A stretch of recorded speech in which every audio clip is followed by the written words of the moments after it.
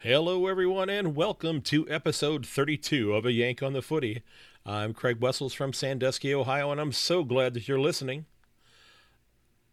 There are a lot of stories that I want to get into today. I'm recording this on Tuesday, and a lot of things happened this past weekend, a lot of things going on in subsequent weekends because we've begun to see a bit of a seismic shift in the game right now as we're going hub hopping. So I'm going to dive right into those, but I hope that you'll, as you're listening or after you've listened, I hope you'll consider sharing the podcast with your friends. I hope you'll consider hopping on to Apple Podcast if that's your platform of choice, and giving me a review after you've listened to an episode or two, and let me know what you think. You can reach me at yank_on Twitter. You can also reach me at ayankonthefooty@gmail.com, as well as finding me on Facebook and Instagram at A Yank on the Footy. Now, ladies and gentlemen, one of the things, and I've mentioned this before, that I'm trying to do is establish a mailing list to send out information to people, especially the episodes when they come out directly, so that they actually go out first to the people who have signed up on the mailing list.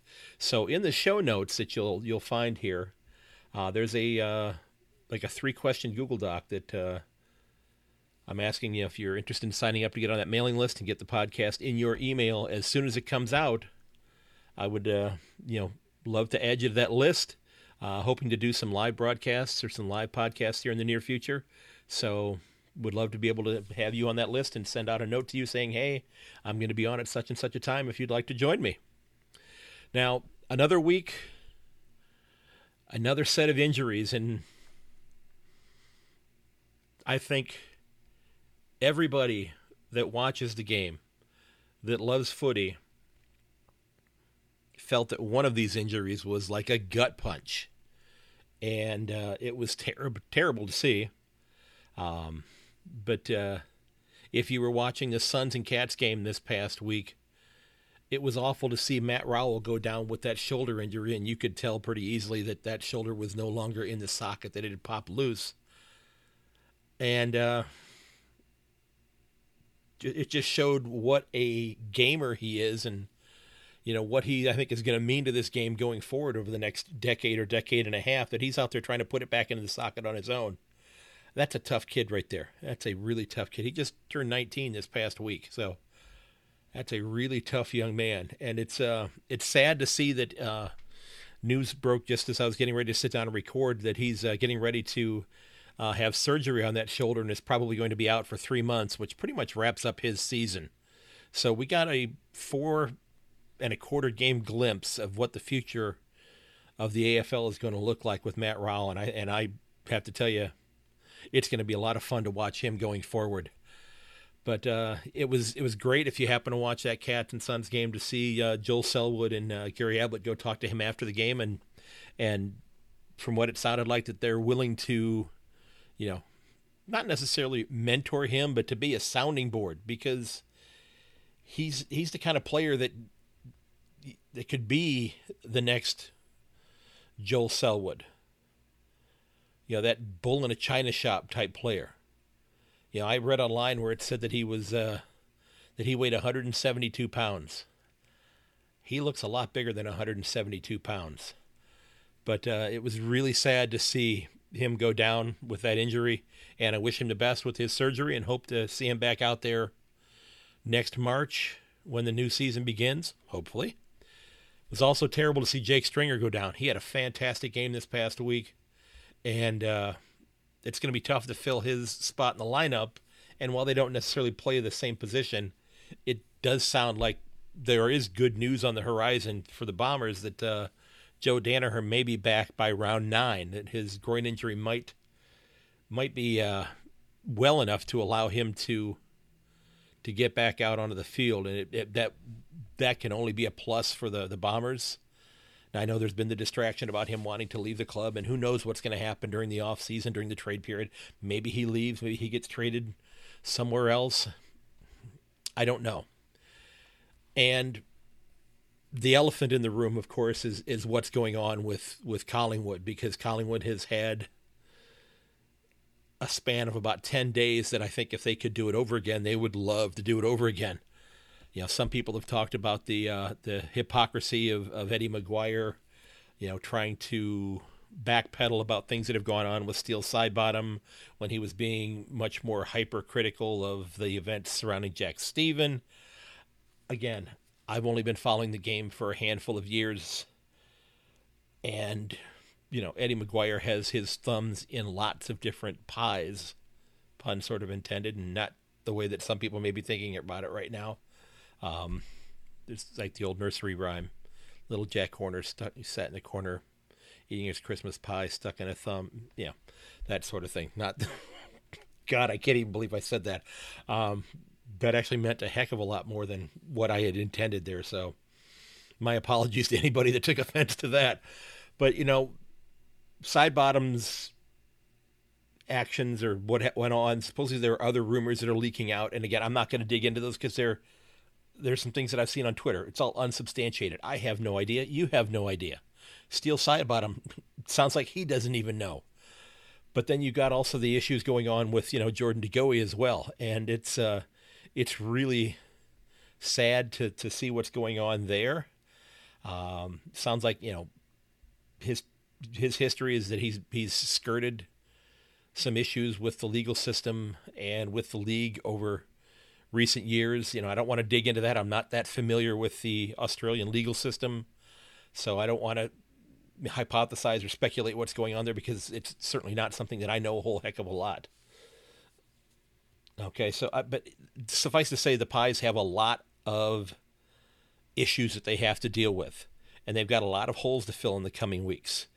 Now, I mentioned this in a review of another podcast, but I really enjoyed, and I might even mention this in an earlier episode of this podcast. I'm a big Adam Treloar fan.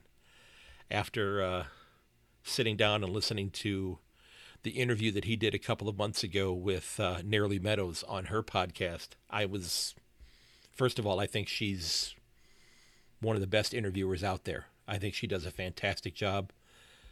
I would love to sit down and talk to her about footy and have her on the show. I've reached out, I've sent a message, but I've not heard anything back. But the way that she dealt with such a plum the issues that young Mr. Treloar was dealing with was just, she was so gracious.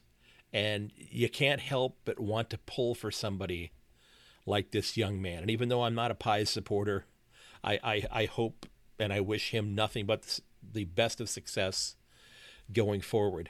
So, that is a big plus in the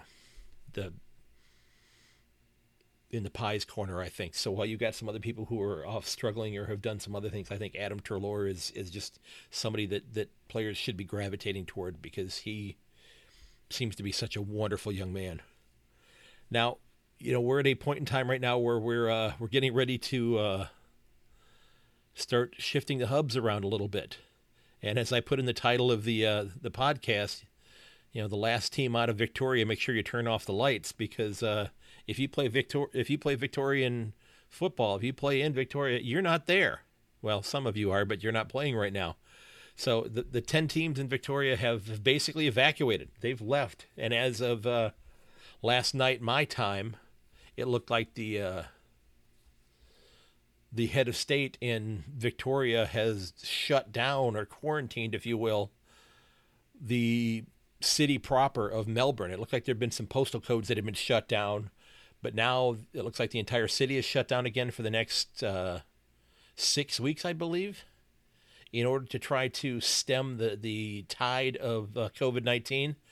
So it is really interesting to see what's going on, and it's great for the mindset, I think, of supporters to have footy to look forward to. Even if you're not watching the game in person, just knowing that game is going to be on television or on the radio gives us something to look forward to because, let's be honest, folks, 2020, for all intents and purposes, has sucked. There have been so many things that have gone on, and not many of them good. So, you've got the Cats and the Pies that are going to be heading to Perth after this week. But a handful of clubs moved up to Sydney to play this round. 4 of them went to Sydney. 6 of them went to Queensland. The Cats and the Pies are going to be heading out to Perth, as I mentioned. They're going to be playing a little round robin with the Eagles and the Dockers as well out there. Adelaide has one more week in Queensland before they go home. Port's going to be playing 2 more games out there before they get to head back to the Adelaide Oval. And these next 6 weeks are going to be, confusing for us because we don't know what the schedule is after round 7. It may change. There may be some unforeseen things that occur that cause the schedule to change even further. Where you possibly see all of the teams, I don't know, head back to Queensland again, and maybe you end up with all 18 teams up there. Who knows what's going to happen? Hopefully that doesn't end up being the case, but who knows? But there have been some really gut-wrenching decisions. Some players have chosen not to join their club. And there have been a handful with the Tigers. Bashar Hooley, for one, whose wife just gave birth to their first son. Congratulations to the Hooley family. But I completely understand that decision that he made. We're in uncharted territory right now. There's no, this is how it happened the last time when we were playing and there was COVID-19. No, this is completely new. This is not something that anybody has dealt with before. So knowing where this is going to be 3 weeks from now, 6 weeks from now, 12 weeks from now, I don't think we really have any idea. Okay, but it's going to be an on-the-fly process. Now, maybe Bashar Hooley joins the club at a hub later on. I don't know. He would have to go into quarantine for a couple of weeks before he could participate, I'm sure. He'd have to test negative for, a couple times for COVID-19 before he could play. Who knows what's going to happen. But it sounds like the Tigers left a number of players at home in Victoria, in Melbourne. So and again, I don't wish this happening, but if the Tigers have a rash of injuries, they're going to, that puts them behind the 8 ball in terms of having enough healthy bodies to play, because I think anybody that would have to leave Victoria to go play in the Queensland hub or wherever they might be heading would find themselves having to go into quarantine for a couple of weeks before they were able to play. So that right there could possibly upset the whole equilibrium of the schedule. So you might find yourself where the Tigers having to have a bye week to allow their players to be cleared in order to play. So I don't know if there needed to be any kind of guidance from the AFL to say, hey, you know what, take your entire list with you. Find things for them to do to practice up in the hubs. There's got to be enough hotel rooms for them to be able to do that. We're not talking, some small town where you might have a small motel on the outskirts of town and that would be it. We're talking major metropolitan areas. There've got to be hotel rooms available for them. They could make those accommodations.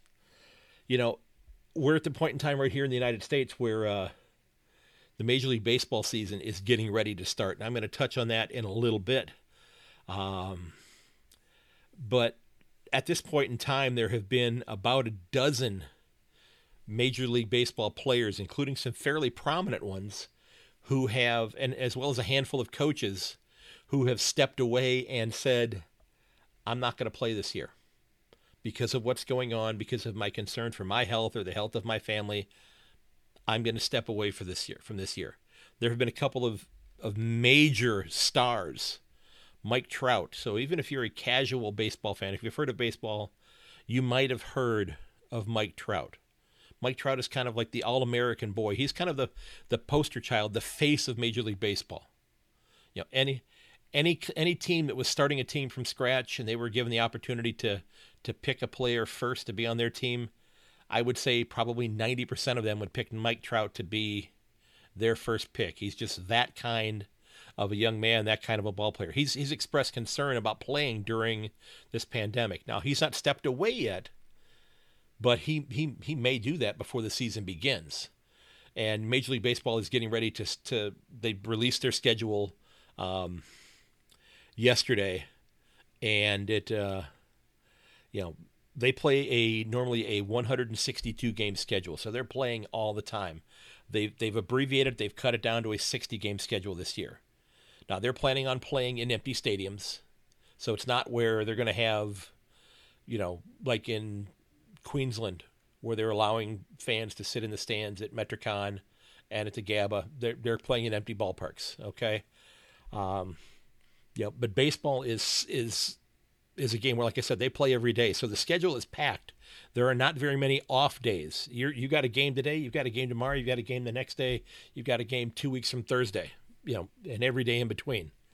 So in terms of the weather, that type of thing, they're kind of limited in terms of getting the season in, and there's not a whole lot of margin for error. So if there's any kind of a real hiccup in terms of COVID-19 and that sort of thing, it could completely upend the baseball season here. One of the things that footy has going for it is that, should the season need to be extended, and they've talked about this. In Australia, because I know a little bit about geography, the weather is going to be getting warmer for you as the season progresses. You're moving into spring here. We're moving into fall and then winter. So baseball in winter does not go very well. Playing baseball in the snow doesn't tend to work very well. So, you've also got, the NFL getting ready to gear up and get their season started as well. Training camps are going to be opening up soon. They're hoping to have the season begin on time in the first week and a half or so of September. Hopefully this happens. I'm a lifelong Cleveland Browns fan, and I'm looking forward to the season because, the team looks much improved. But realistically, I don't know. I think that the NFL should be looking very closely at how the AFL has handled this. Because, the NFL has 32 teams. Now, conveniently for the NFL, the way they have the teams set up, and I know there are a lot of NFL fans in Australia, but, you have two conferences. You have the American Football Conference and the National Football Conference. And then each of those has 4 divisions. And each of those divisions has 4 teams to make up the 32 teams. So the way the schedule works, and I linked a copy of the NFL schedule there, is that every year, I'm going to use the AFC North, which is the conference that the division the Browns play in. You have the Cleveland Browns, the Cincinnati Bengals, the Pittsburgh Steelers, and the Baltimore Ravens. Well, they play each other twice. So there's 6 games of your 16 game schedule right there between those 4 teams. So if the league would have to go into a hub, and who knows, that might end up happening here. If they have to put teams into hubs, and that hasn't really been talked about a great deal here. Baseball talked about it a little bit, possibly playing at the spring training parks in Arizona and in Florida, but those are, oppressively hot in the summertime. So it's, you've got 90 degrees and 90% humidity in Florida, and you've got 105 degrees and 10% humidity in Arizona. Really difficult weather to play in. But should the NFL have to go into hubs, they could possibly do this because the way the schedule is set up is that you play the teams in your division twice. So that's a total of 6 games. And then the schedule rotates. It cycles through every handful of years where, for example, this year, the AFC North, where the Browns are, they play against the teams from the NFC East. They play the Giants, the Eagles, the Cowboys, and what might still be the Redskins by the time the season starts. There's talk about the team changing names. So they play them for a total of 4 games. And the other teams in their conference, the Ravens, the Steelers, the Bengals, also play those 4 teams. So there is a hub that you could create for those games as well. And then you have them also playing the AFC North, again, the Browns division, playing against the AFC South. So they play the Houston Texans, they play the Indianapolis Colts, they play the Tennessee Titans, and they play the Jacksonville Jaguars. That is the AFC South. They play those 4 teams. All 4 teams in that division play them. So there could be another hub. So the way the NFL has their schedule set up, it is a hub-worthy schedule if you think about it. And that's right there, 14 of the 16 games. Now, the other 2 games, it is kind of strange how it works. So like I said, the the AFC North is playing against the AFC South this year, meaning that they don't have any games officially scheduled against the AFC East or the AFC West. But here's what happens. Those last two games, the way they have it set up now with the 32 teams, is that, let's say, for example, the Ravens finished in first place in the AFC North last year. So while they're playing all four teams in the AFC South, they would also play for this coming year, they would play the number one team in the AFC West and the number one team in the AFC East from last year. So they would play the Kansas City Chiefs and they would play the New England Patriots. So that's how they fill out their schedule. So there are really only 2 games out of the 16 that they are scheduled to play that are really not something that you could put into a hub.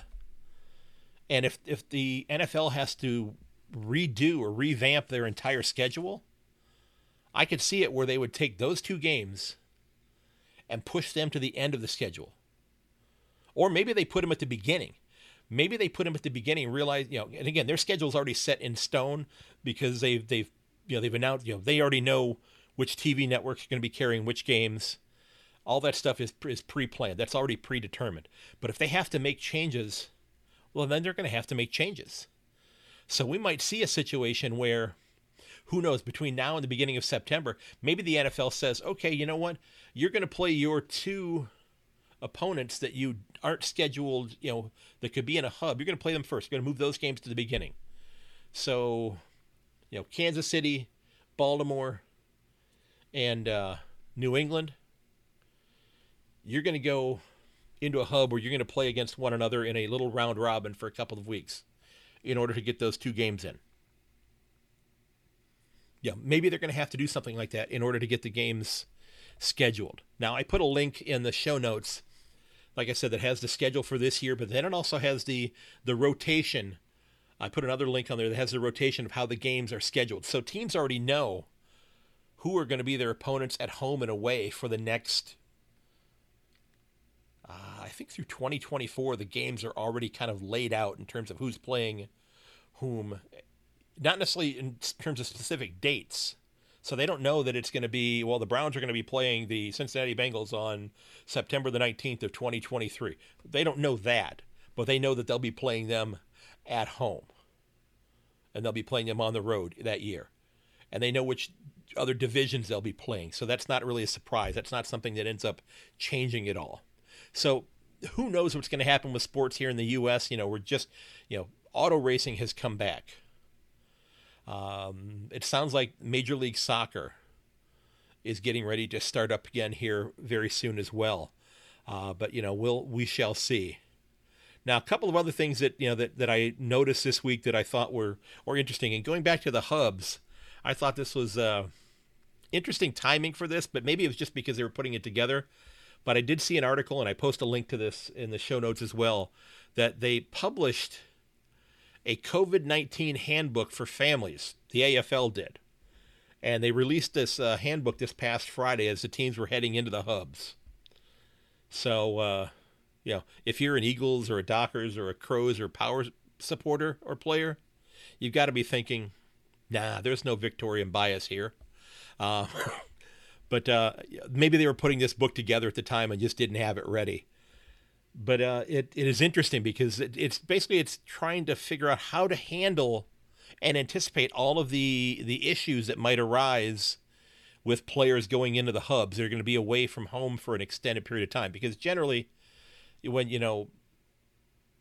games take place, if St. Kilda is going to be scheduled to go play a game in, at Optus Stadium against the Eagles, they're going to fly to Perth, they'll play the game, and then they'll fly home.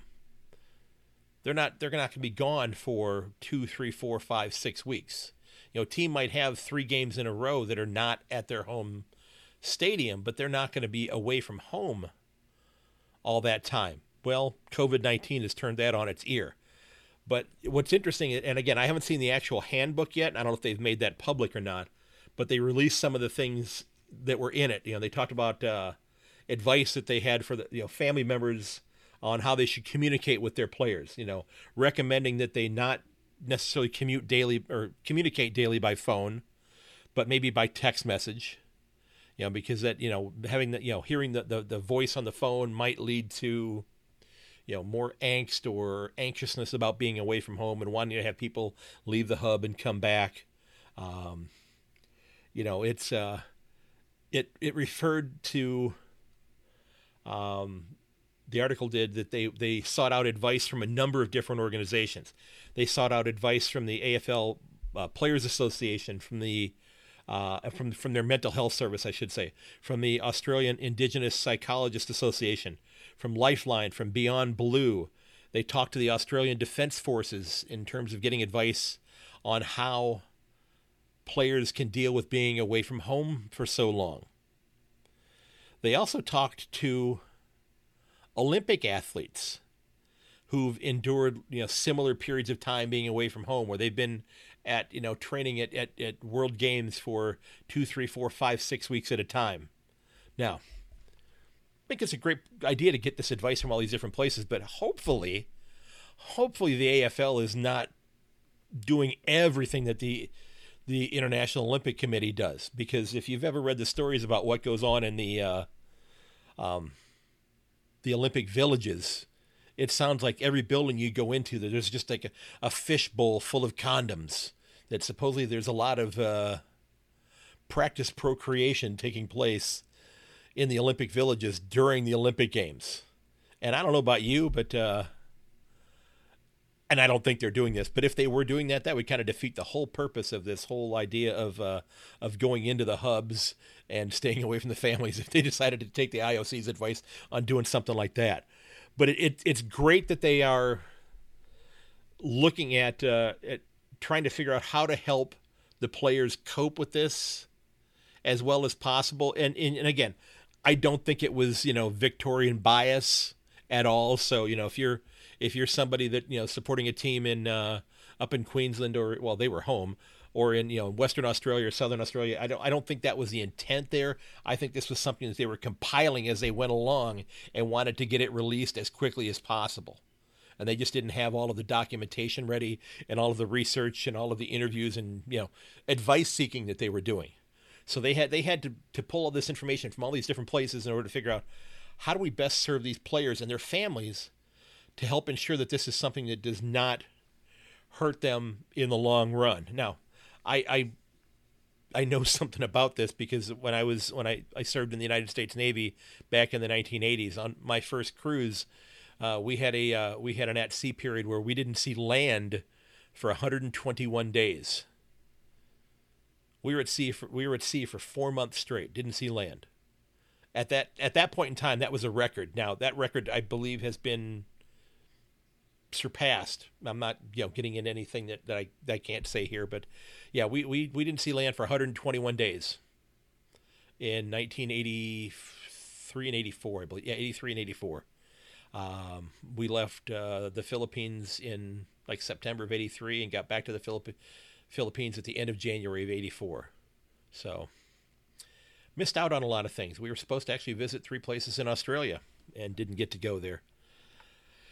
Now, the last news item I wanted to touch on, and I posted a link to this article as well. This is and I was not familiar with this gentleman's name, and I listened to a couple of episodes of the podcast that he does as well. He works, it's a gentleman by the name of Rowan Connolly, and it looks as though he's been involved in covering footy for a long time. But he also is on a website called footyology.com.au. But he published an article last Friday on or actually the Friday before, on the ESPN.com.au website that was called "Forget Tweaks, the AFL Needs Radical Change."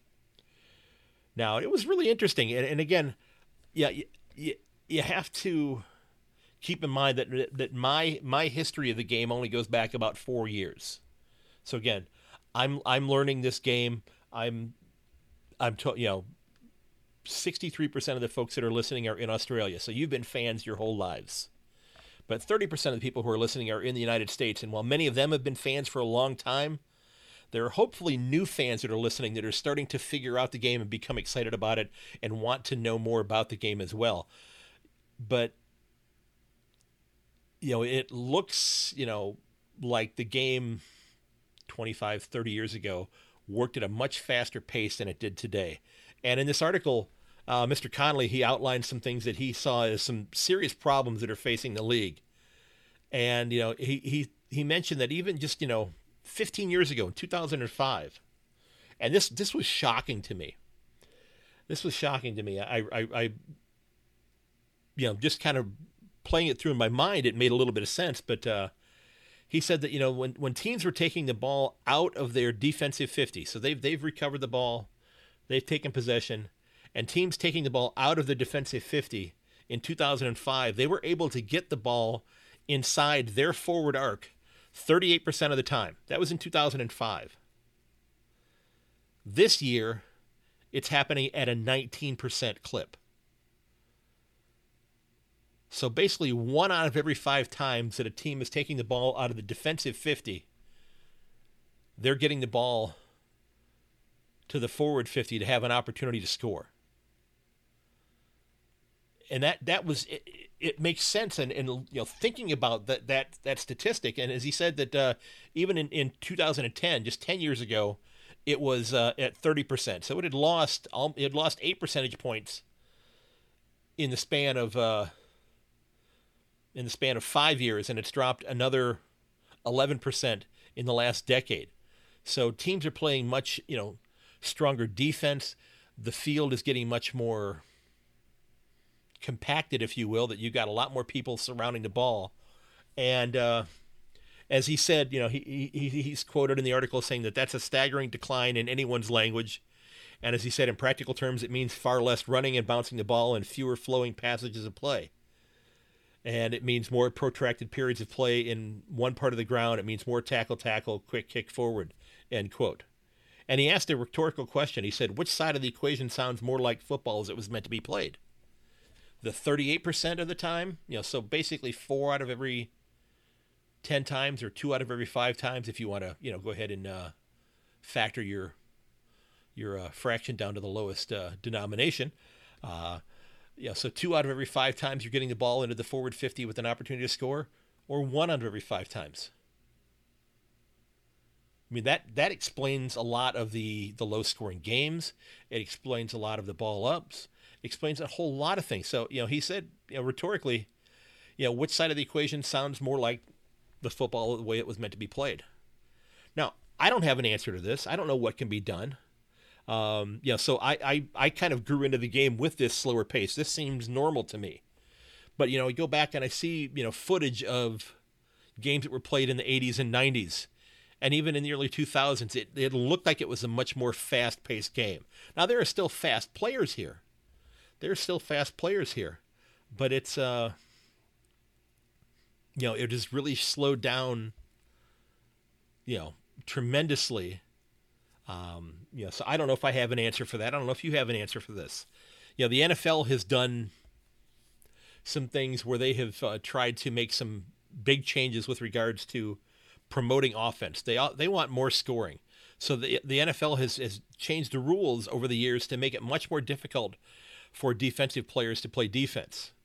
Used to be that you could, as a defensive back, if you're covering one of the receivers 10, 15 years ago, if you had your hand on that player as they're going down the field, as long as you're not trying to grab onto them as they're actually catching the ball, you could have your hand on them and redirect them and that sort of thing.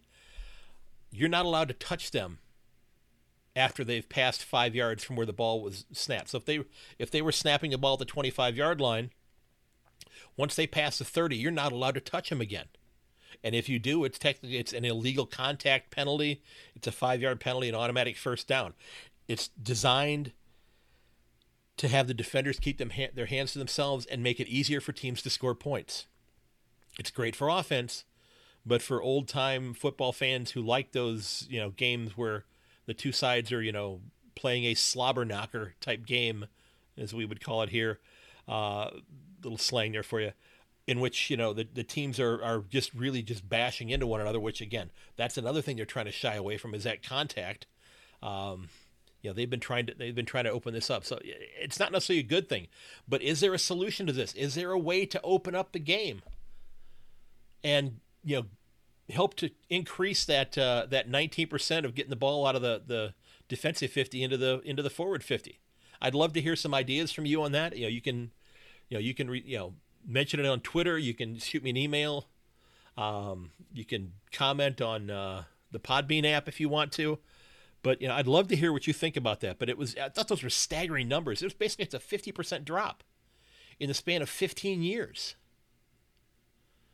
That it would be 50%. Yeah, it would be. Yeah, I'm not a math teacher.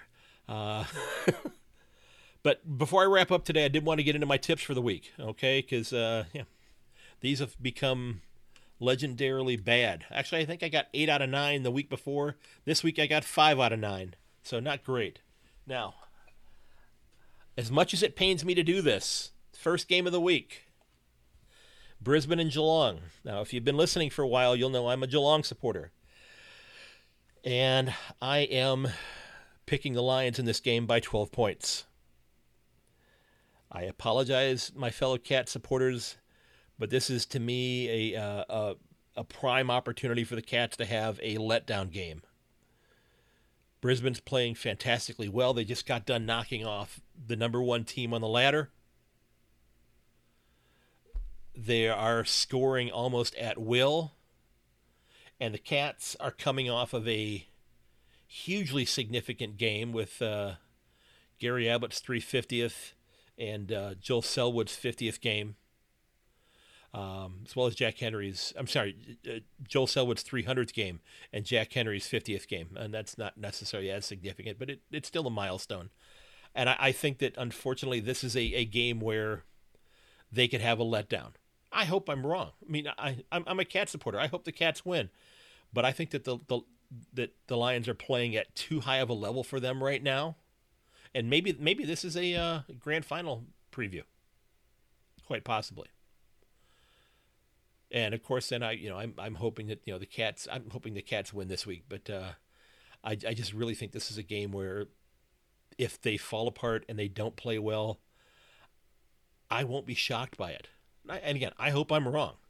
I completely hope I'm wrong here, but I think Brisbane's going to win this one by a couple of goals.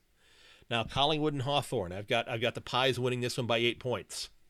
And I got to ask a question: is there a team in the out of the 10 in Victoria that's happier to leave Victoria than the Pies?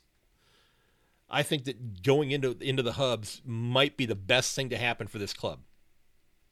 It's going to allow them to focus on footy. It's going to allow them to come together as a team with the players who are there, and they're missing some right now. I think even without having Cy Bodman to go in the lineup, I think that they are still a stronger club than the Hawks. So I've got them winning this one by 8 points. And moving on to the next matchup, St. Kilda and Fremantle. I've got St. Kilda winning this one by 14. And St. Kilda is just been scoring the ball at a frenetic pace, and they're becoming an exciting club to watch. And I think they're going to be able to outscore the Dockers. The Dockers, played well against Adelaide this past week, and they might be getting Nat Fife back in their starting 18 this week from his hamstring strain. But I think St. Kilda is a better club right now, so I've got them winning this one by a little more than 2 goals. And then we've got 2 teams who are playing, I believe, their last round in a hub, West Coast and Adelaide.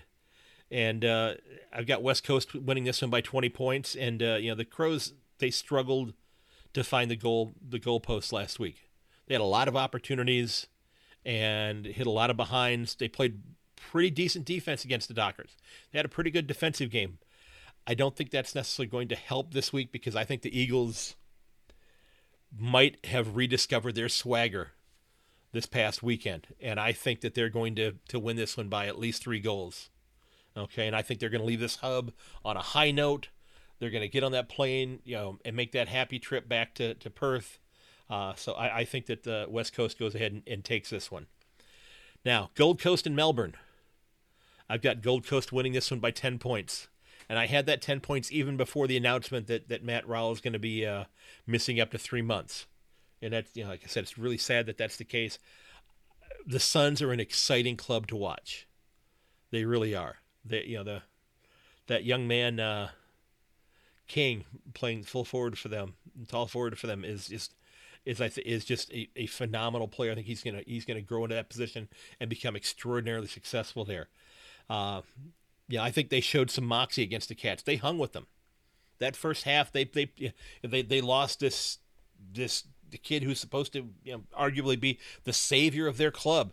He gets taken out halfway through the first quarter, and they hung with the Cats for that entire first half and really into the third quarter before they kind of ran out of gas in the fourth.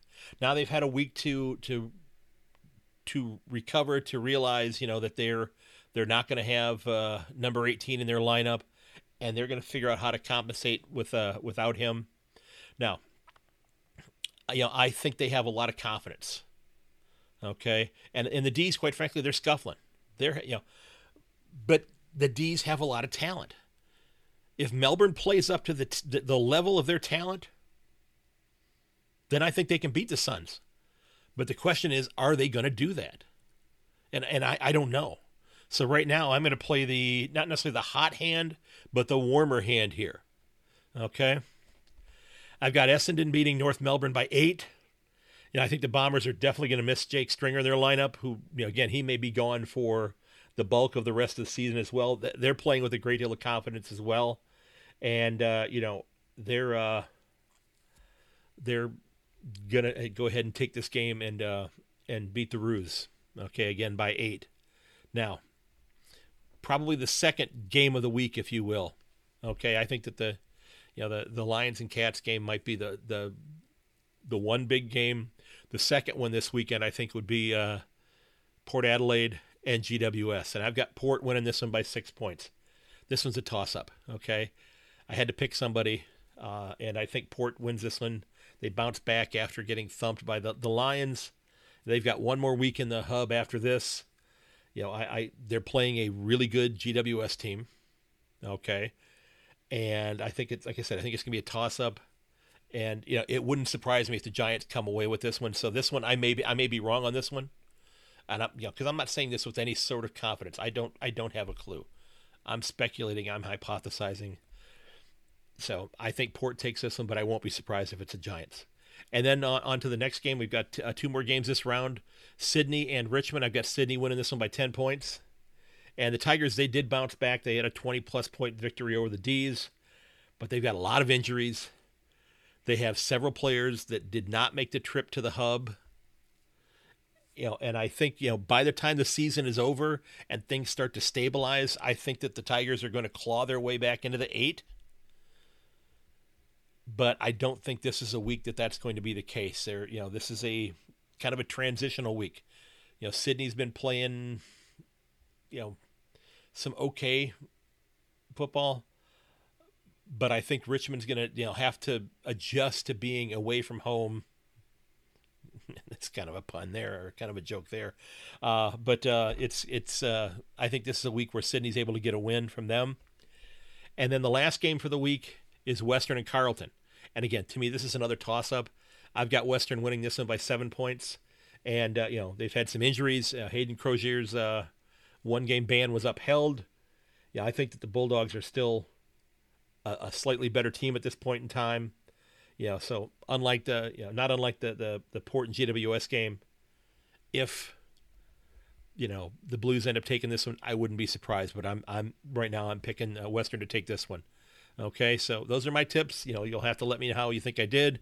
Am I flat out wrong? Did I anger you about picking against your club? Or are you happy I chose your club? I hope you enjoy the games. I hope you have a terrific week. And don't forget that you can find all of the episodes of this podcast at yankonthefooty.podbean.com, and you can also find it on your favorite podcast provider. Okay? Now, I hope you'll consider giving me a review on Apple Podcasts. It lets me know what I need to work on, what I'm doing well, and it lets the podcast host know what you think of the show. Now, this past week, I looked at the charts, if you will, and for the previous week, I'm kind of fluctuating around there in terms of the charts, in terms of which podcasts are being listened to. So it was pretty exciting news there.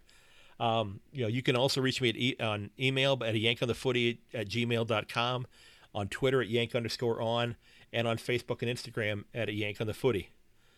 I also want to thank Joseph McDade for the use of a couple pieces of his music. Yeah, he's created some fantastic music. I'm using Elevation and Backplate. You can find his music at josephmcdade.com/music. Again, sir, thank you so very much. Those of you who are interested in getting on that email list, I hope you'll go to the show notes and complete that email form. Okay, it just takes a couple of moments. I'm not going to bombard you with emails right now. I'm simply sending out the issue or the episode of the podcast as it comes out. Ladies and gents, I want to thank you for listening.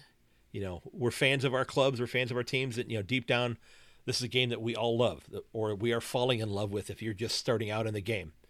Okay? And for those of you who are watching the games in the U.S. or in Canada, don't forget that Australian rules football, it's why they invented the DVR. Again, ladies and gents, thanks so very much, and I ask that you share this podcast with your friends and family, and may your dribble kick never hit the post. I'll catch you later.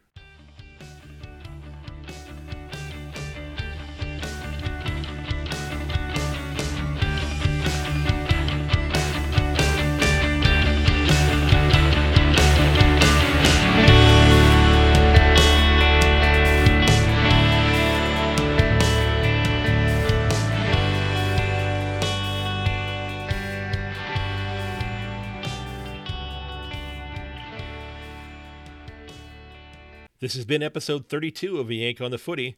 Don't forget that you can reach me at yank_on or at yankonthefooty@gmail.com. You can also find me on Instagram and Facebook at A Yank on the Footy. Again, ladies and gentlemen, thanks for listening, and please consider sharing the podcast with your friends and family. Goodbye.